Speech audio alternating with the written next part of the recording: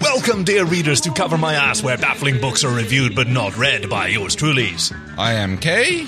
My name is... Oh, yeah. Yes. My name is... what is... Oh, I'm sure it'll come to me. And we find ourselves, for the first time, in... Remember what? That we only review a book by its cover? Oh, is that what we do? Oh, okay. No, that seems like a fun idea. Yes, that seems to be like our thing. It's like it has been for 91 episodes. For what? 91 episodes? This is episode 92? No, I don't see how that's possible. I literally just arrived here in your library. Oh, okay. But I'm delighted to see it. Do you want to maybe give me a tour? Like, I've never been here before. So, yes, you're Kaki and I'm Kay. And that's this right. is Cover Your Ass. And we only... Cover Your Ass. What a lovely idea. Sorry, Cover My Ass. Is that the name of a show? Yes, it is. We're doing... Okay, welcome, dear readers, to... See, Cover My Ass, yes. I thought it was Cover My Ass because I had this little note here, but I'll scratch that out. It is Cover My Ass. It'll be Cover Your Ass. I was a little bit confused here because, I mean, you seem to have like injured yourself a little bit. Oh, have I? I'm a little bit concerned. I think you bumped your head or something. Oh, my head? No, I feel fine. Okay, good. It's a little wet. Oh, what's this? Yes. No, that's not... It's not... don't do that. Oh. What? Don't do not what? Blood? Okay, never mind. What did you want me to do? Oh God!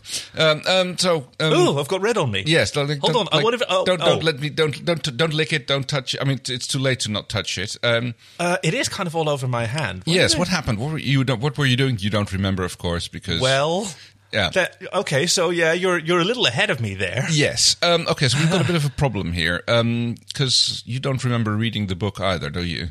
Which book? Yes. Oh well. We'll get back to that in a moment. Okay. Let me just grab some towels here and see if I can get that ink off you. At least the wet part. I mean, it's like it seems to have already soaked into your skin a little bit. You've got some on your forehead. I don't know what you've been doing. I told you to stay away from the red ink.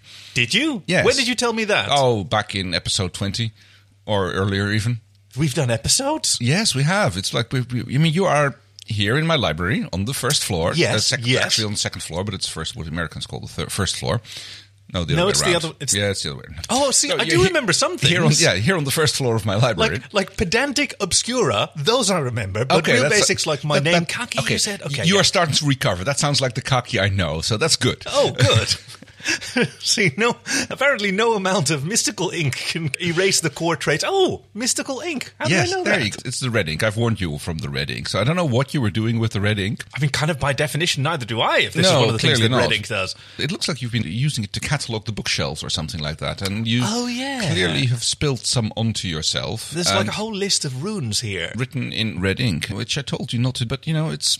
I don't remember. I'm sorry. No, clearly you haven't. And if I forgot that I forgot, I apologize. You are here in my library, and you are my assistant librarian. Oh, that explains the assistant librarian card. See, I checked my wallet to see if I had any ID. There you go. And it had a picture of myself while I was sleeping, which I thought was a little weird. It's easier to take pictures of you when you're sleeping. Wow. Yeah. Okay. Well, you also smell different when you're sleeping, but that's different. So I don't use my nose, is what you're saying? Oh, I wouldn't know about that. What do I smell with? I mean, I would assume you'd still smell with your nose, but you said I smell different. Yes. I thought you meant No, that would be smelling differently.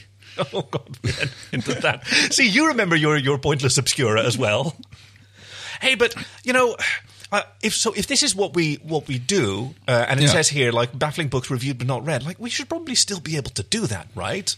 What? Review a baffling book that we've not read? I mean, okay, so we'll probably have to hide from the readers the fact that I can't remember reading this book. Yes. But if my Swiss-cheesed brain still remembers pointless pedantic obscura... Yes, then I'm sure we can be fine. I'm sure we can just wing it. Right? Yeah, we just look at the cover of the book, and then we'll just review it. Yeah. I mean, nobody would ever catch on to that unless they've actually read the book themselves. See, that's what when's that ever happened? I certainly wouldn't know. No. So, welcome, dear readers, to the first episode of the... Oh, wait, not the first. It's the 92nd episode, gosh, of Cover My Ass. And do we have any other catchphrases? Do we have any other information that we usually tell them? Do we have like a homepage or a Twitter? Oh, yes. We are Cover My Ass Cast at Twitter, on Twitter. Yes. And you can reach us at covermyasscast@gmail.com. Wow, you said that with such confidence. Like you must have had a lot of practice. You must have said that every episode. I have never said it before. I've just listened to you say it 91 times before, so it kind of like sank into the fact, which is kind of remarkable because it's not always gone exactly the way it's supposed to have been going. But yes. That seems unlikely. I seem like the kind of person you could just imagine something once and then just repeat it. No, you'd write that out on a prompt for yourself, so you just can read it off and you don't have to like fumble with it every time. It anywhere on my notes here. No. But, oh well. You're right. You do see you have some notes. Are they written in red ink? These aren't. Oh, okay. I think that was clever. I mean, that would be very annoying if you've written your notes in red ink, because that would mean like every scene would be completely new. Yes, I'd while we're doing okay on the Danish Apple iTunes improv comedy podcasts top 50. Oh, wow. I don't think that I'm a good enough improviser to be able to completely reinvent each book every scene that we get back to. But no, that would be hard.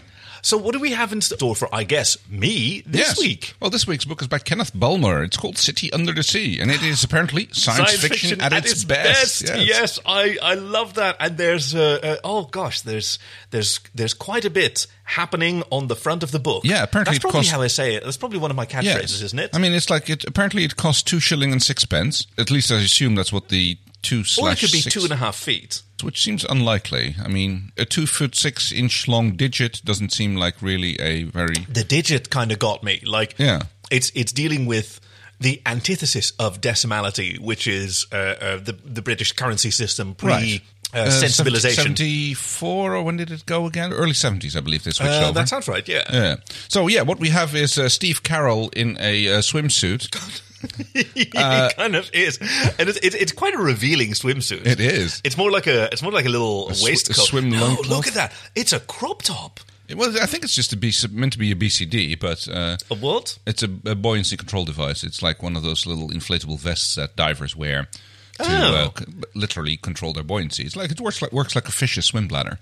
It's like you can inflate it with a little bit of air from your tanks, or deflate it, and thereby make sure that you have neutral buoyancy at whichever level in the ocean you are. What dictates the buoyancy required at different levels? Basically, your volume and the ambient pressure. So literally only your volume, and actually weight as well. Right. Weight as well, because over time, your volume is pretty much constant as a diver, but your weight will change because you are slowly emptying your air tank. So over time, you will get significantly lighter. Yeah, that makes sense. And of course, you have to adjust for pressure. Gosh, I'm learning so much here already. This is literally like the second piece of information that I've had aside from my name and this podcast. So third. So he is swimming with some red flippers on, and he's showing off quite a bit of midriff, by the way. He does, yeah. It's like he's got this loinclothy type swim trunks, and he's got this like diving knife strapped at an awkward angle to his face. To his leg. Yes. And he's carrying what looks like a machine gun or something. Yes, I think that's his science gun. Science gun. I guess we're going to get to that later in the show. Because behind him is a man on a shark.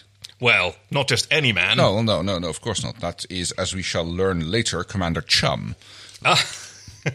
Yes, and Commander Chum, besides wearing kick-ass boots, which I think is just the best kind of underwater fashion, he is wearing his knife correctly on his belt in a fashion that is also got reachable. A crop top.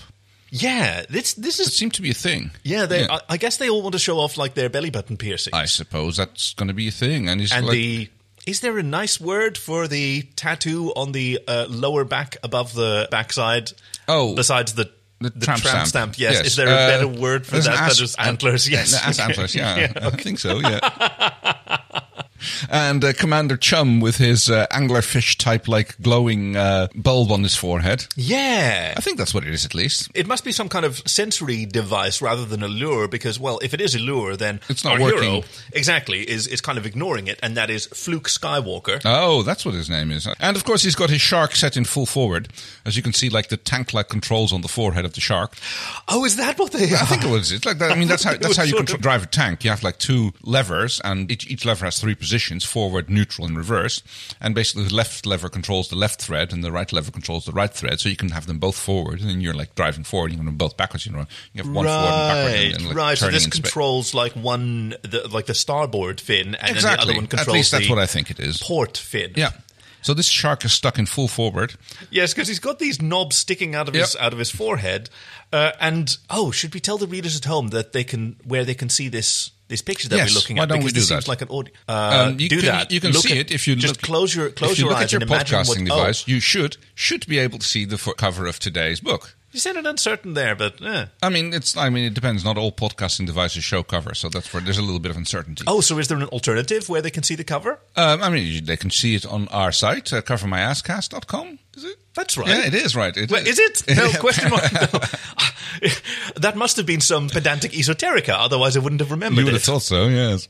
That's where you could look at today's cover, The City Under the Sea. By Kenneth Bulmer. Yes, it's a good thing that our website is so obscure and very rarely mentioned, because probably otherwise the red ink would have erased it from my mind, like other relevant information. It must be a very obscure website. So Fluke Skywalker we see here.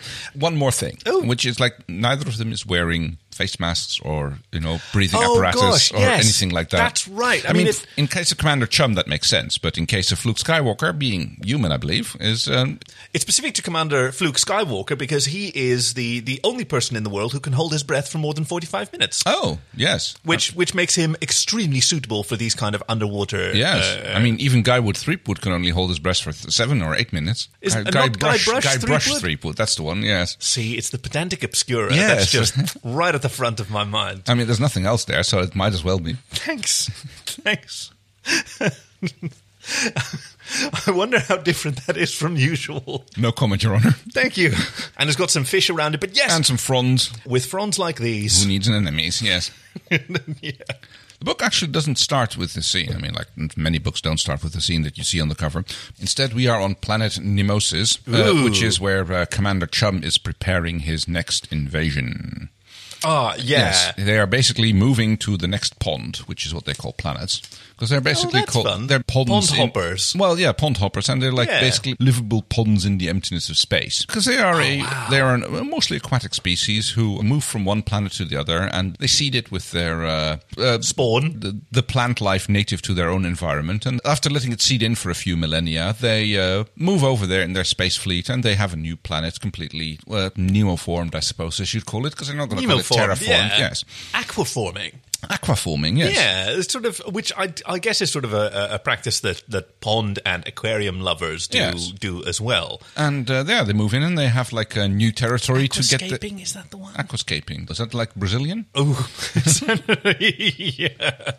So they are literally like pond hoppers. Yes. Going from planet to planet and preparing it for their invasion and inhabitation. Yes, they prepare the invasion and they send it off to the next suitable planet or a bunch of planets. They don't know which one's going to take. It's very much like spawning fish, They'll just like spread it all over the place and then whatever takes, it takes. And then they just like find out which ones were the good ones later and they move over to those planets and keep building on their empire. Throwing sticky green saline reproductive spaghetti at the wall and seeing what sticks. Exactly. There's a lot of sticking going on, and this makes them like understandably unpopular in the galactic community because they're making a mess all over the place. Yeah, so it's rather unfortunate that they are the ones who first discover a little blue planet called Earth. And they like it because it's already like 75% water, or 80%, how much is it? Like 70%? That sounds about right. I mean, it's probably correct, because if I said it wrong, you would have remembered it immediately. Yes, that's right. Okay, good thing to know going forward. But yes, they discover a probe sailing through the vast blackness of space, Voyager 23, from Earth, and it's inscribed with the usual offensive graffiti, these weird pink-skinned aliens with all of their junk out. Yeah, sending them nudes in a mixtape, It's like, oh, for fuck's sake.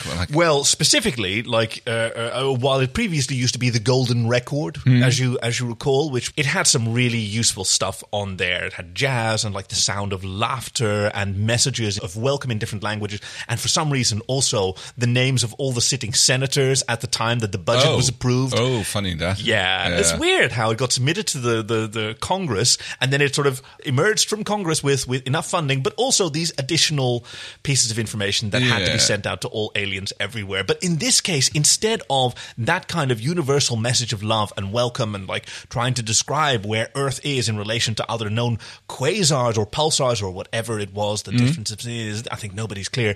In this case, Earth Earth had sent out the Guinness Book Golden Record. Oh. Where instead of like saying like welcome and useful things, they talk about how great they are. Yes, that they have people who can hold their breath for 45 minutes, that they have a woman in Sao Paulo who can lift 6 pianos, and a Chinese basketballer who can jump 25 meters, and of course, Fluke Skywalker. What did I say? Skywater, that's right. Skywater, okay, yes. Who can hold his breath for 45 minutes and just showing off their supremacy to the rest of the universe, because they are what's known as a brag race. Oh, that's the one. It's like Earth's brag race. Yes, Earth is a hilarious brag race that just lives to show off how great they are. I think it was run by a guy called Rude Paul or something like that. Yes, it was a kangaroo called Paul, I think. Oh, that's right. Rude Paul. I thought it was Rude Paul, as in like, he's like a bit of an abrasive character. Signed Rude Paul. The Nemosians, is that correct? Nemosians? Nemosians, yes. Discover this, and like none of them can hold their breath for 45 minutes without genetic engineering, and none of them can like lift 6 pianos. It takes them a little while to figure out what a piano is without it does, yeah. An exoskeleton, and they must have been outraged because they have their sights suddenly set on Earth. Yes. A nothing planet, a nothing burger. No, and they are making straight for it. They decide to go on their world seeding expedition now that they have Earth in their sights. And they basically... I don't like the sound of that, I've got to say. Well, it is kind of what you would expect, except what they do... Really? World seeding? Hold on, I'll just look this up real quick on the internet. Now, let's see, what's the first... well, I've got a bookmark for something called XTube. That must be a search engine. So XTube and then world seeding... Oh, really? And that's what the Nemosians are into? Are you going to need 5 minutes for yourself? Oh, 5 minutes seems optimistic. But okay. Yeah, I'll do that later. Yeah, all right then. Wow. Basically, what they do is they send off a icy asteroid, or maybe a comet is probably a better word. Basically, it's neither. What? It's neither an asteroid nor a comet. Well, no. It's a meteor. Well, and then it becomes a meteorite. I mean, like it's a meteor when it crosses into the atmosphere, and it's a meteorite if it then hits the Earth. Right, but in this case, it's just basically a big icy sphere which is hurtling towards Earth on the liquid on the inside, so it contains all the needed animals and plants and bacteria. See, that's really clever, but it's still. And I'm sorry that I gotta like dump this pedantic obscura on you, but while it may be like heavenly bodies, they can be asteroids and comets all they want. But if they ever cross into Earth's atmosphere, then it becomes a meteor. Okay, so an asteroid becomes fair enough. Yep, if it never strikes the Earth, then it's an asteroid. Yeah, and if it burns up in atmosphere, then it's a meteor. And if it's and then it hits the ground, it's a meteor. It's a sort of teleological definition. In this case, there's no rocky or iron core, so nothing is ever going to actually hit the ground. It doesn't matter. Survive. I think most asteroids are chunks of ice. Most comets are at least mostly ice, right? Why else would they ablate so much? No, that's very true. I mean, they are. This podcast is unleashing so much of my brain. This is so exciting. It's great, isn't it? Like it's almost like you're discovering it for the first time. But yes, they shoot a barrage of their world-seeding meteorites, I suppose I should call them now. World-seeding meteorites off at Earth, and this has the predictable effect on the people of Earth. They see this incoming threat, and they immediately consider themselves challenged to a cosmic water balloon fight. Yes. Now it does take a little bit to get there, because at first, I mean, the Earth is struck by extraterrestrial like heavenly bodies causing untold damage, the giant tsunamis from the impacts, the rising sea levels, but never underestimate the ability of human denial. And like the upper classes, especially those that sort of rule the oceans. I mean, this is a late capitalist society that is stratified into near aristocracy. So on the ocean, you have the local rulers of the sea, the ahoi polloi, who say there's nothing going on. Like this is just natural. This is normal. This is just some wet meteorites hitting the atmosphere. Exactly.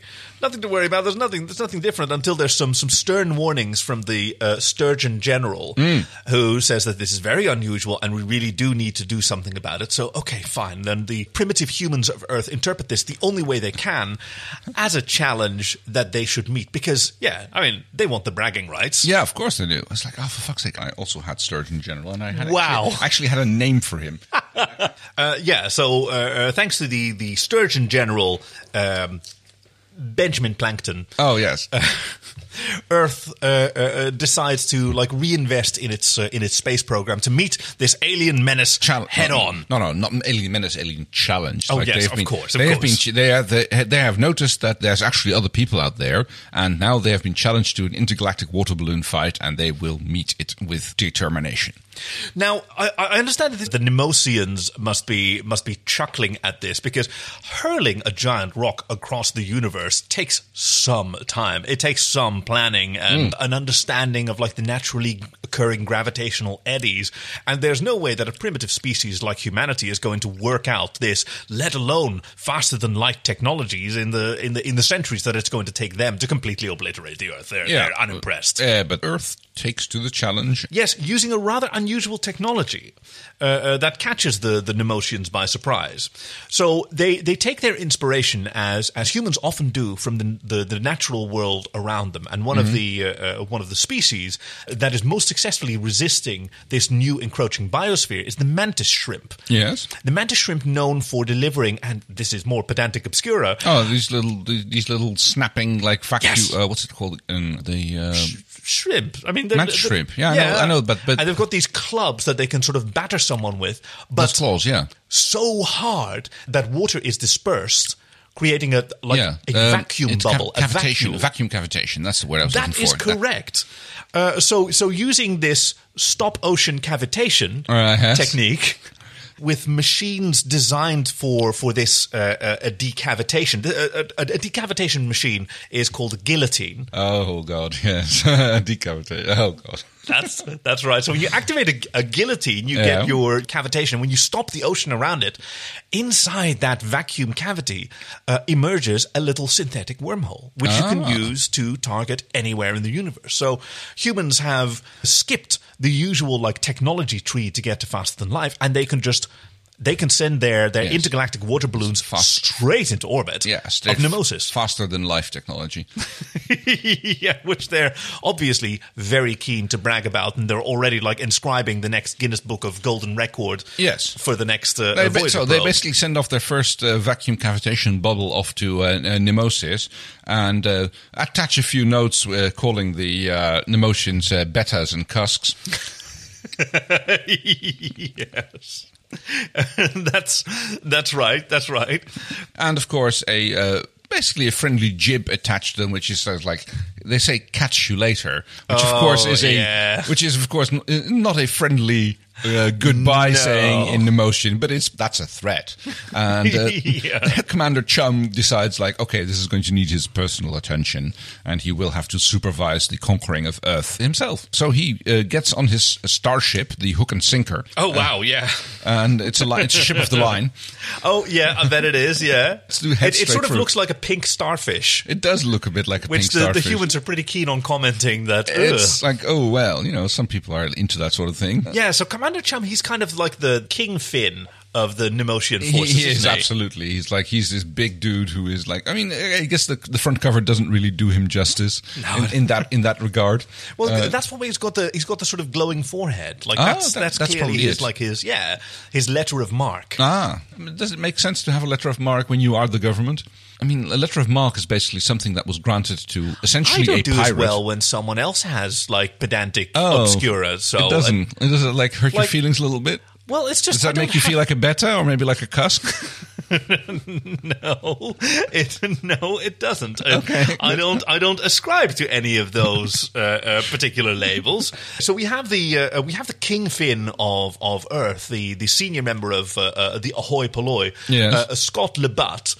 Scuttlebutt is his nickname. Yeah. Right, yeah, Scuttlebutt. Scuttlebutt. I mean, he's got ear to the ground for gossip. Yeah, or like a conch shell to the surface. Oh, very good. Yes. Let's stick with the metaphors. Ah, yes. I mean, what they say in the army, if you'd like put up your shoe to your ear, you can hear your drill sergeant shouting, "What kind of stupid shit are you up to?" That sounds right. Do you know where the word scuttlebutt came from, by the way? No, I don't. Do tell me. Okay, so to scuttle, you know that, right? Scuttling a ship. It's like, Specifically, like putting a hole in it. Yeah. And a butt is a barrel. Right. So there would be a water barrel that had a hole in it that you could just go to and like dip a spoon in and get some water. Oh, and so literally the water hole, like the water cooler. The water cooler, like which is literally that's where people would like just hang out and have a wee glass of water for 5 minutes. So that's where the gossip happens. Okay, so like water cooler talk and scuttlebutt is the same exact thing. Oh wow, I had no idea. Isn't that cool? Yes, that's very much. Which is so. Yes, Scott Labatt has his conch shell to the waves. Yes, and he realizes that Commander Chum is on the way, and they need to meet that with, a Superman of their own. So they pick the one person who can hold his breath for 45 minutes, Luke Skywalker, and they give him a quick team. His assistants Marina and Callisto. Ah, yes. And one of them has a speech impediment, but not the one you'd think. No, Marina is like definitely the... Marina, she goes for, but I mean, is that like, that's probably not a polite thing to do. It's like if someone has a speech impediment and they introduce themselves and their speech impediment influences the way they say their name, like would you then say it the way they say it or the way that name is generally pronounced? Best guess, I suppose.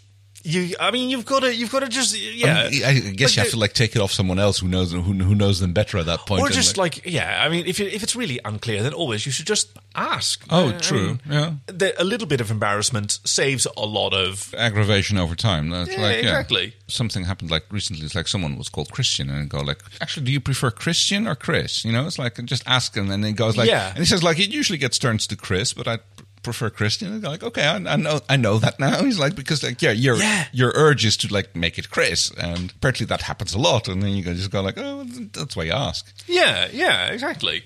Now these assistants, like, they don't really pass the Bechdel test so much. I noticed in this book entirely, like they like to gossip about. And they're talking a lot about flukes and. His nickname is the Muscles from Brussels. Oh dear. Yeah, and both of them want Fluke to be their boyfriend. Oh yes. So Commander Chum arrives on the hook and sinker, and basically dives right into Earth with their final bid to destroy this planet and claim it for their own.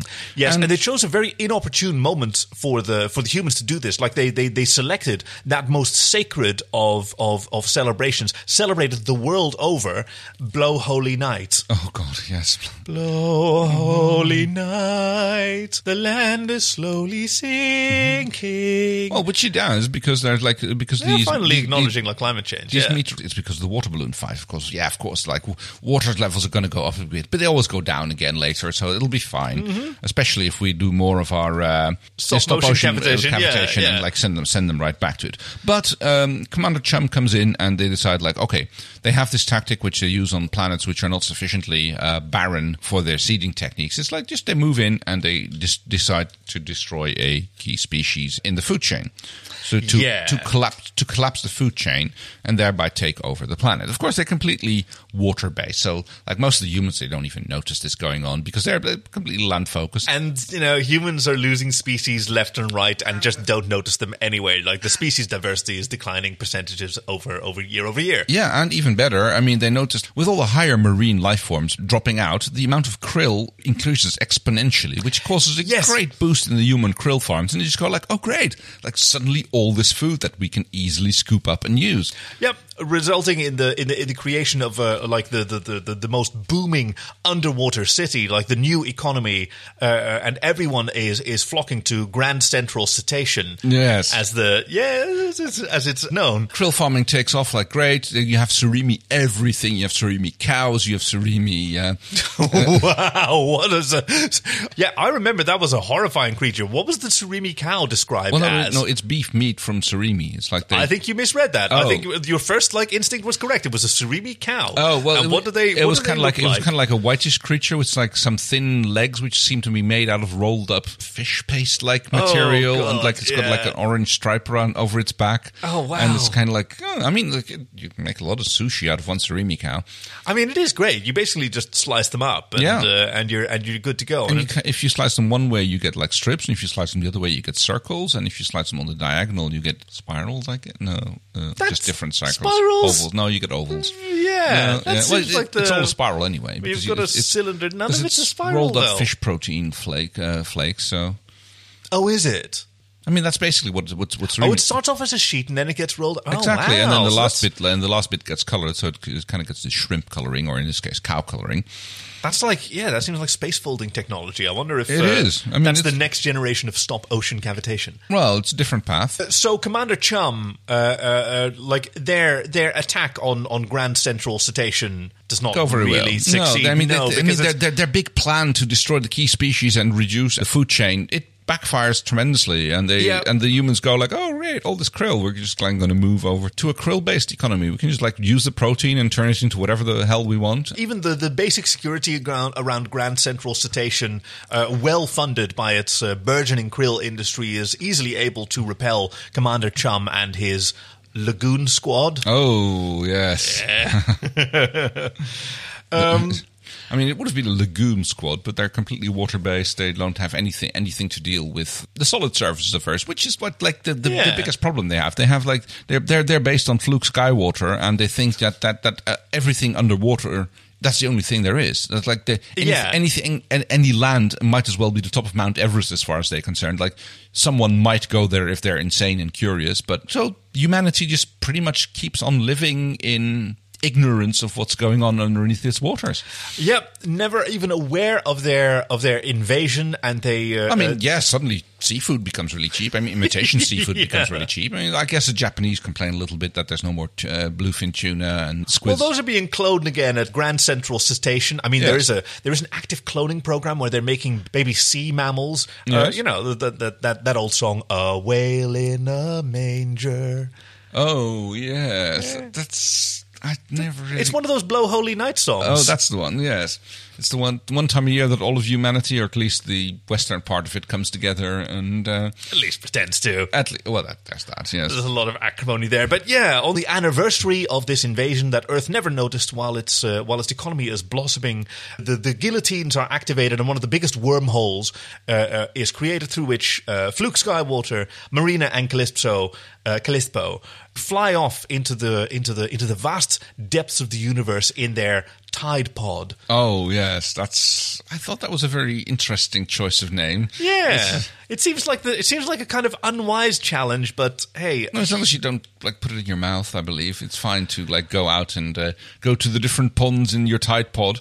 Yeah, exactly, and the brag race spreads out into the rest of the galaxy. Yeah, they're challenging the Nemosians at their own game basically, and subverting them with their Tide Pods. I mean, their Tide Pods are not very good for the local ecology from the Nemosian planets. They are not. It's all CFCs. And yeah, the Nemosians are like completely unprepared to deal with a counterattack as they see it on such a biological, chemical level. And of course, the humans are still as blissfully ignorant as they always are when they go traipsing into a new environment. I felt bad for the Nemosians as we zoomed out at the end of the book and we saw the reports of the Earth-Nemosis War being circulated among the rest of the advanced galactic community who didn't pay it a lot of mind. It's sort of a natural expression of like they're sort of galactic gardeners by themselves who have been passing the eons of galactic time by engaging in an engineering contest, a genetic engineering contest. Like who can manipulate the most capable human? Because they're this pliant, dumb little species. Can we create one that can hold his breath for 45 minutes? Yes, I love that ending when it was like turns out to be like this power play of this weird alien who'd just like been secretly engineering this into the humans to stop the Nemosians in their expansion drift. And the rest of the universe is happy to take a step back and just move from one Nemosian planet to the other and like see what else they come up with, and preferably keep them as ignorant as they can about the rest of the actually civilized universe. Yeah. Now, and occasionally, like, grab a little innovation when it comes along, like stop ocean cavitation as a means of FTL transport is pretty cool. Well, it's a little bit of concern because they go like, oh, we have to be careful that they don't use that to actually get in touch with the real people of the universe. I thought that was a kind of like a cool touch when it like you get the step back and it turns out that everything has basically been happening in this like cosmic fish tank. Yes, where it's like, exactly. Where it's been like basically cosmic fish fighting between big species, and that was a very nice little twist of the. As if our galaxy itself is The City Under the Sea. Yes, by Kenneth Bulmer. I thought it was a rather good book. It was very entertaining. I love the various humans and their especially Fluke Skywater, and it's like known as the muscles from Brussels, which is like, I mean, I'm not sure what part of his anatomy was referred to as the muscles, but it's like, well, whatever has two valves. Ooh. I'm not sure I can. I'm not sure either. I'm not sure. I liked I thought the Nemosians were so clever. Like the water balloon fight is such a cool idea. It of is. Just well, I mean, setting an entire self-contained chunk of, because you could just send it through the depths of space. Yeah. You need a little bit of heat to keep it from freezing, ablating entirely. and then it'll just like float in and like completely seed the planet with their own life forms that they need. Which, unfortunately for the Nemosians, included some delicious variations of krill. Humans are like opportunistic, if nothing else. So how are we going to rate this book? I think it's a bit of a fisherman's tale. What does that mean numerically? I know a fishwife's tale. 7 loaves? No, wait, 5 loaves and 7 fishes? How much was it? That sounds about right. I mean, that doesn't really seem like the esoterica that I stuff my little brain with. Oh, yeah, there's a lot of fish in the sea. Definitely. So we have to like rate it out of a lot. That seems like we're getting farther away from... Right, a solution. I mean, saline solution. What's the normal percentage of saline in the ocean? Oh, dear. It varies like quite a lot. Really? Yes, especially near the poles, it's much lower than... because of all the meltwater. Yeah, exactly. So that's like, there's no way of saying like, I think it's on average 4%. Well, what did you say about the percentage of the Earth that's covered in water? You said it so confidently. Yeah, let's say 73%. Let's say, okay, 73 out of? 100. All right. Yeah, that's a good book. So, okay, that's 73 out of... That sounds pretty decent. Like, we don't have rotten tomato, I guess we have rotten shellfish. So... Okay, so from now on, we're always going to do percentages. Is that what we always do and always have done?